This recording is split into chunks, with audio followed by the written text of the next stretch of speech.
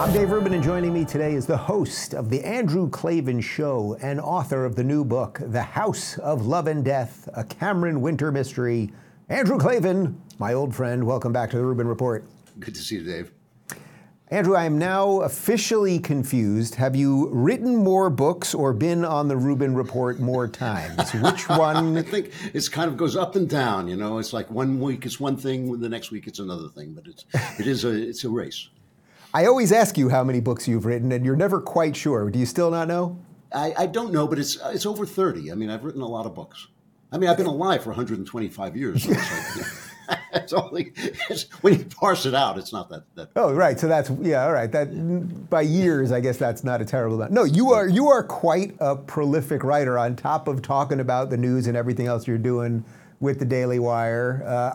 Before, we're going to do a little bit of current events, and we're going to talk about the book, obviously, and I want to talk more broadly also about publishing and what's going on in that world and everything else. But do you ever run out of ideas, or are you like already in your head working on the next thing? I'm usually working on the next thing. I mean, people who say to me, I want to be a writer, but I don't have any ideas, I think, well, then you're not a writer. That's why you become a writer, because you have these things you want to say, you have these stories you have to tell. It's the kind of profession where you shouldn't do it unless you absolutely have to do it, because it's tough. It's a tough profession to get by. And I consider myself, I think there are more people who play Major League Baseball at this given moment than there are people like me who make a living writing fiction. So it's not something you do for fun. I would imagine, though, fiction must sell better than nonfiction. Is that? Oh, no. That's what I would think. Am I wrong? Actually, Yeah, as I was saying it, maybe, yeah.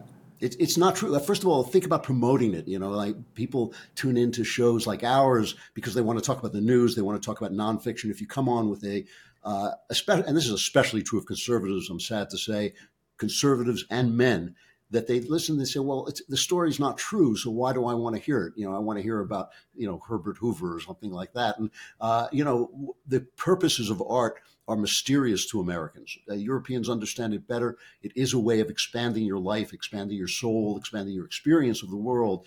But you have to really think about it before you understand that. And so it's really hard to go on a news-oriented show and say, look, if you want to know the world better, you should read fiction. It's a hard sell. Right. I guess what I was trying to say is I wish more people read fiction, because Yes. good fiction is actually probably how you get more to the truth than good nonfiction in some weird Jordan Peterson-esque sense, right? It's exactly right. And Jordan has a lot to say about it. I mean, there's something about narrative and storytelling, art in general, I would say, that gives you the entire human experience. And then when you go back to real life, you have a broader perspective and a deeper perspective and a more humane perspective. Art is an incredible tool for increasing your insight in humanity.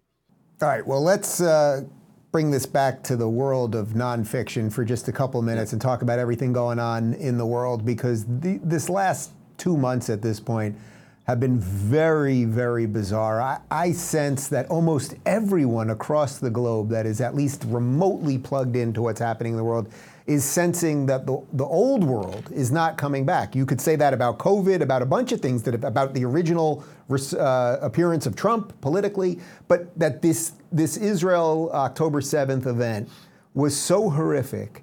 And now subsequently, what we're seeing on the streets in Europe, in Canada, here in America, and elsewhere. Now this stabbing in Ireland, this election in Argentina, the protests in Spain, this now election in Holland. There is something happening to the world right now. Yeah. Since you have a couple of years on me, I only mention that because you mentioned it up top. Have you seen this story before, of these moments where the world starts going in one direction or another direction, or maybe coming back? I haven't seen it. I haven't seen it like this. This is a genuine crossroads. They generally come along only once in a lifetime. The span of a human life is about how often they do come along. I always knew they were coming along, and especially in the case of the Jews. When I was a little kid, I grew up Jewish. I'm a Christian now, but I grew up Jewish, and I'm Jewish by race. And I used to say we are holiday Jews because the Holocaust had awakened people to the depth and evil of anti-Semitism and Jew hatred. It's a very specific thing. And I used to say it's a holiday because eventually they'll forget. Eventually a new generation will come along. One of the biggest mistakes that we let happen in the narrative, as it's now called, is to let people say that the Holocaust was about bigotry, or that it was about otherness, or that it was about nationalism. It was about specifically Jew hatred. Jew hatred is a unique thing. It doesn't expand to other things. And of course, I'm against all bigotry, all racial bigotry, certainly.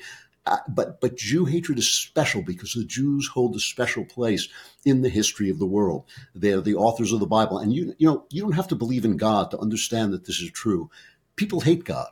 God expects something of them that they don't want to give. He expects something better of them than they know they are. He shines a light on their shame they have for the brokenness of their inner selves. And they want to erase it they think that by erasing the Jews, they'll erase the people who wrote the book on God. And so in these moments when evil arises, Jew hatred rises with it. And it's shocking to see, it's disgusting to see. I mean, the things that Hamas did are obviously disgusting, but it's disgusting to see students at Harvard, at other top universities and other not top universities coming out and supporting that without the professors thinking to themselves, oh my God, what have I done? Not one professor has come out and said, I taught these kids wrong. I did something terribly wrong.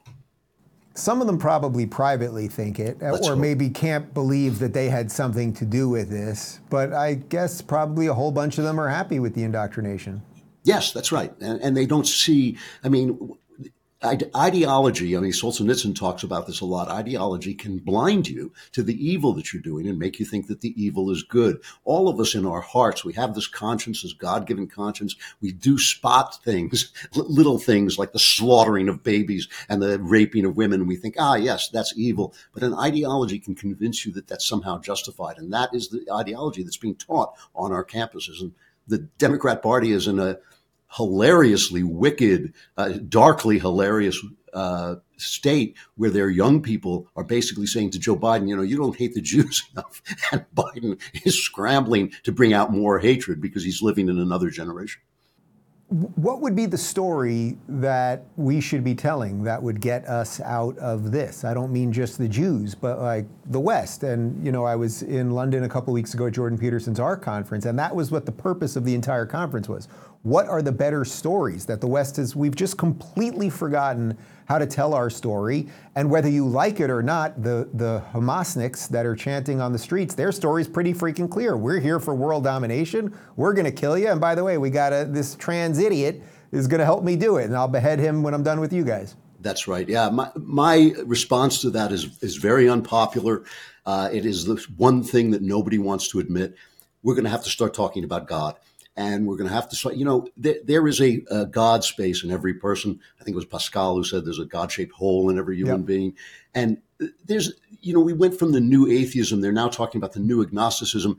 Jordan Peterson and I have gone back and forth on this. It's time to come out and say, yes, I don't know there's a God, but yes, I do have faith and I will act as if there is a God. And that will either, just as when you act as if there's gravity, your life goes better. You can't see gravity, but if you act as if it's there, your life is going to go better. The same thing happens with God. You see him when you believe in him, and in fact, your life goes better. We can't make the arguments we have to make without saying that we are created creatures. This comes up in transgenderism very obviously. You hear people on the right saying it's not natural or it can't be done. Well, one day it'll be done, and who cares if it's natural? Air conditioning isn't natural, and I love it. That's not the answer. The answer is we are created in a certain way, and it's good. It is a good thing. You were given a gift, and given with that gift comes responsibilities.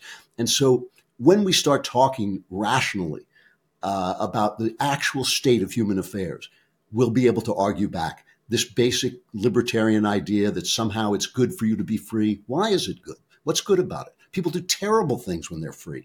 And yet, what a man is, what a human being is someone who should be free. And you can't make that argument without saying you're created. So when is when, then, is my question to you. When is when? When will we do this? Because I know that there are some people, obviously, online, I think we're amongst them, that are trying to have these conversations, trying to wake people up, trying not to do all of the awful things that have led us here. But our entire cultural apparatus, the mainstream media, the New York Times, they're still lying about absolutely everything. Virtually all of our politicians are lying about absolutely everything. So when is when? Or what gets us to when?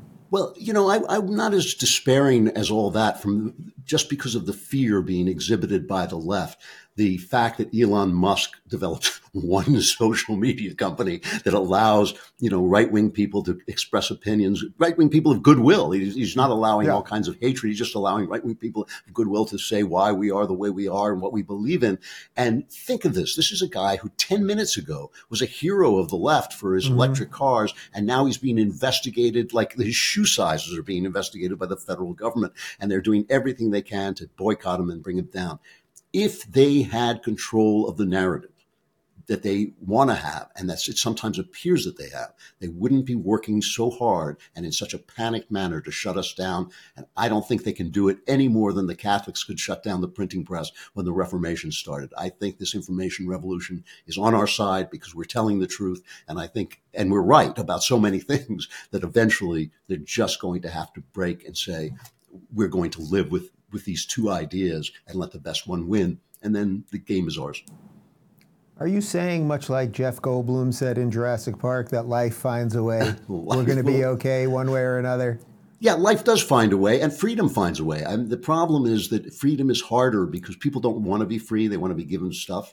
They want to be safe. They want to have food. They want to make sure they're not going to fall through the cracks. So freedom is frightening.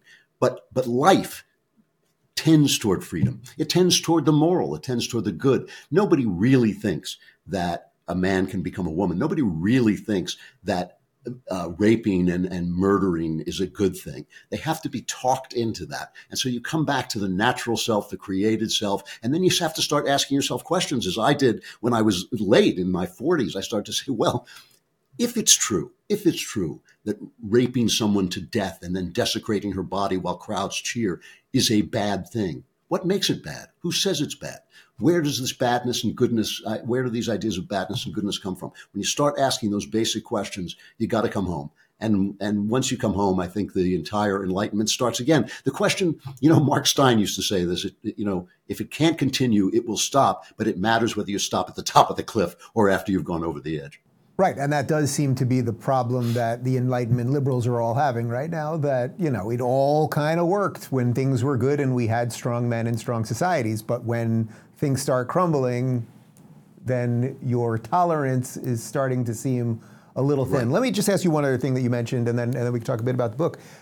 Because you were born Jewish, grew up Christian. We've discussed this on a couple different shows over time. But in light of the last 2 months, how do you, I don't know if reconcile is the right word, but knowing you come from the people that this horrific thing happened to, your belief system now is sort of part 2 of that belief system, yet you obviously have an affinity for the culture and all that. Like, how do you piece all this together just personally right now? Well, fortunately, or spiritually, I suppose. Yeah, I never made the mistake of saying I'm now no longer a Jew. I always knew that when the hatred arose, I would not be exempt. So I was never kidding myself. Yeah, do know they're still going to come for you, you tough Christian, you.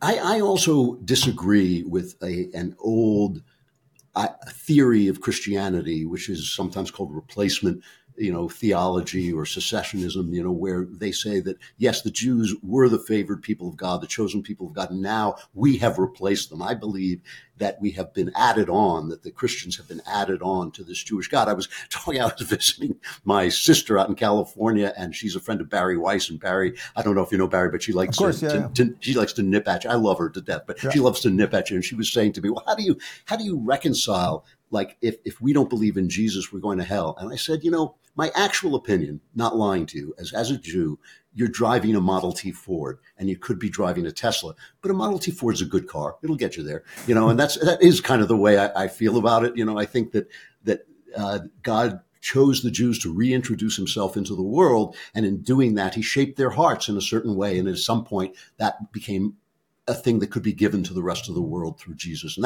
that's the way I see it. So I've been kind of saved from getting into stupid, life's not a game show. It's not like you guess the right name of God and you go to heaven, bing, bing, bing. It's like you have to find that thing in yourself that loves, that is patient, that is kind, and then you're on the right path. And yes, do I think that Christ is the best way to do that? Yes, I do. But I do think that people who don't know that name can find that place in their hearts where he lives. So I'm not really concerned about it. For the record, I am a Jew, although I do have a Model X. So Yeah, no, you're going to hell anyway. That's just it's a personal thing with you. This has nothing to do with theology. talk to me about Cameron Winter. Cameron Winter has been now in how many books? This is You must at least know that. Yes, I do know that. This is the third book with Cameron Winter, and just this very day, I sent in the manuscript for the fourth book, and the fifth one is under contract. So the series is continuing. They've all been bestsellers, so it's been great. And the thing is, everything that we were just talking about, maybe not the religious parts of it, well, even the religious parts of it, I wanted to put this guy who was a bad guy in his day, but is now trying to become a good guy. I wanted to put him into a society like ours, which is reaching a crisis point. And we were talking about this before. I think these are issues that you can explore better in art than you can just ranting and just theorizing and even, just using statistics. When you put a man who the audience can identify with and can understand what he's looking for, when you put him in a situation that's like our situation, you can see it more deeply. And so these are stories about a guy moving through an America that is at crisis point, and even maybe a bit beyond where we are. He's moving through an America. It takes place now, but it's just a little bit ahead of now. And he's a guy who, like in the House of Love and Death, he's a guy who goes into enclaves of surviving civilizations. So this is a little gated community he goes into where a family has been wiped out. And he starts to realize how the corruption of the world around it is seeping in to any place where you try to escape. And that's what the books are about. And they're about a man trying to make sense of the world and trying to find the truth in a world like that. So, it's funny, I haven't read the book yet. I am going to read it, but I was reading the synopsis, and what you just described right there, I was thinking, oh man, that's my fear for Florida. That we have our little community here, our little safe community here, but you can't fully inoculate yourself from the rest of the world. Yeah, and my argument is that the individual search for meaning, for justice, for truth, these are the things that bring a society back. It's not the next election. It's never going to be one thing or another. It's always going to be individuals coming forward and saying, wait a minute, we are on the wrong track. I'm going to live on a different track, even if they throw me to the lions, because this is the truth. This is the meaning of my life. I was so elevated by the news that Ayan Hirsi Ali, a woman I greatly admire. I think you have expressed admiration for her. We're good friends. I adore her. She's an angel. She actually is an angel. She is one of the most noble people, I think, in our public life. And after years of being one of the new atheists, she basically found Christ in a similar way to the way I did, which was basically saying, I now believe there's a God, but what's he like? And then you suddenly realize you're rewriting the Gospels, and you think like, well, this would be a lot easier if I just take what's already on the table. And I think that is something I've been predicting for years, that a new birth of faith was going to come down, not from the streets, not from the street preachers, not from the tents. It was going to come down from the elite, because they realize that they're walking in emptiness and in a wasteland. And I think that that's what happened to T.S. Eliot in his time. He knew he was in a wasteland and he found faith. And I think it's going to happen again, because it's the only thing that makes sense. I keep making this argument, and I know some people, when I was an atheist or even an agnostic, and you said the word Jesus or even God, it felt to me like you were dropping a caterpillar down the back of my neck. I'd be like, don't talk about that. But once you see it, you can't unsee it. And I think when people like Ayan Hirsi Ali are seeing it, then a lot of people are going to start to see it as well. And I've been predicting this, as I say, for over a decade. I think it's coming now. Yeah, well, I suppose when you see a secular world that, as you referenced, tells you boys are girls and that rape is good, that people start going, okay, maybe there's some old book that might be I mean, that really is. I've thought that a lot over the last couple of months, and I've been on my own spiritual journey and I coming back to a lot of these things. And it's like, for as crazy as you might say any of these stories are, that Moses parted the Red Sea, or that Jonah lived in a whale, or any of these things, it's like, well, it's not that crazy, considering that the Department of Education thinks that a guy with a penis is a woman. So, and as a storyteller, I read the Bible. I do not read the Bible literally in every way. I think that there are stories in the Bible, there are legends, there are myths, there are all kinds of ways of communicating the truth, because the truth is so complex and so deep that you can't just say one thing. And the people who say that everything has to be taken literally. They haven't read the Bible, because the Bible says that's not true. The Bible says that the letter kills, but the spirit gives life. I'm not dismissing everything in the Bible as metaphor or myth or poetry. I'm simply saying there are moments when you're dealing with different genres, because it takes every genre to tell a truth that deep.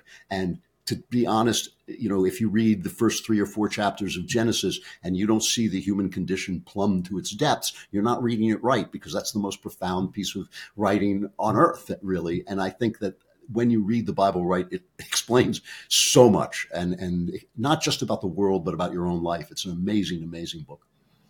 I got one more for you, because as I was reading the synopsis, the last line here, I'm going to just read you a portion of it. They're talking about Cameron Winter. He can't resist the chance to apply this deductive power in the pursuit of justice for the victims. And I read the whole thing, and I thought, man, the word justice has been so mucked up lately. You're talking about justice of victims that have been killed, rightly so, providing them justice. But the word justice, because of social justice, I think when people hear the word justice now, they mean something very, very different. Well, I'm not the first person to say that the left has a habit of taking perfectly definitive words, putting a modifier in front of them that means no. So if you have justice, what does justice mean? It means people get what they deserve. That's what justice means. So the murderer gets something very different than the decent man, than the saint. They're going to get a different thing. But when you put social justice in front of it, when you call it social justice, that means no justice. It means that people are not getting the justice they deserve. And we see that in our cities when, rapists are set free and rape again, and then people kill killers in self-defense, and they're prosecuted. So we see that happening right now. But the thing is, what Cameron Winter doesn't want is he doesn't want things to not make sense. Making sense is one of the most profound things you can do with life. When you say something that doesn't make sense, like, oh yeah, these people who are raping and murdering and beheading babies, these are the good guys. When you say that, a little bell should go off in your head and say, well, wait a minute, I got to go back somewhere along the line in my logic progression. I made a mistake. And so that's what Cameron Winter does. He's not a professional detective. He's a guy who sometimes reads a story in the news and thinks, wait a minute, that explanation doesn't make sense. And he goes in to find the real story. And that, to me, is a very powerful thing, even when only one person does it. The book is The House of Love and Death. And Andrew, as a man who has converted once, my continued quest to get you to convert from whiskey to tequila is still out there, man. That's it's a little still deep for me. That's not religion. That's too deep. I'm sorry. It was good to see you, my friend. We're going to link to the book right down below. Thanks a lot, Dave. Good to see you.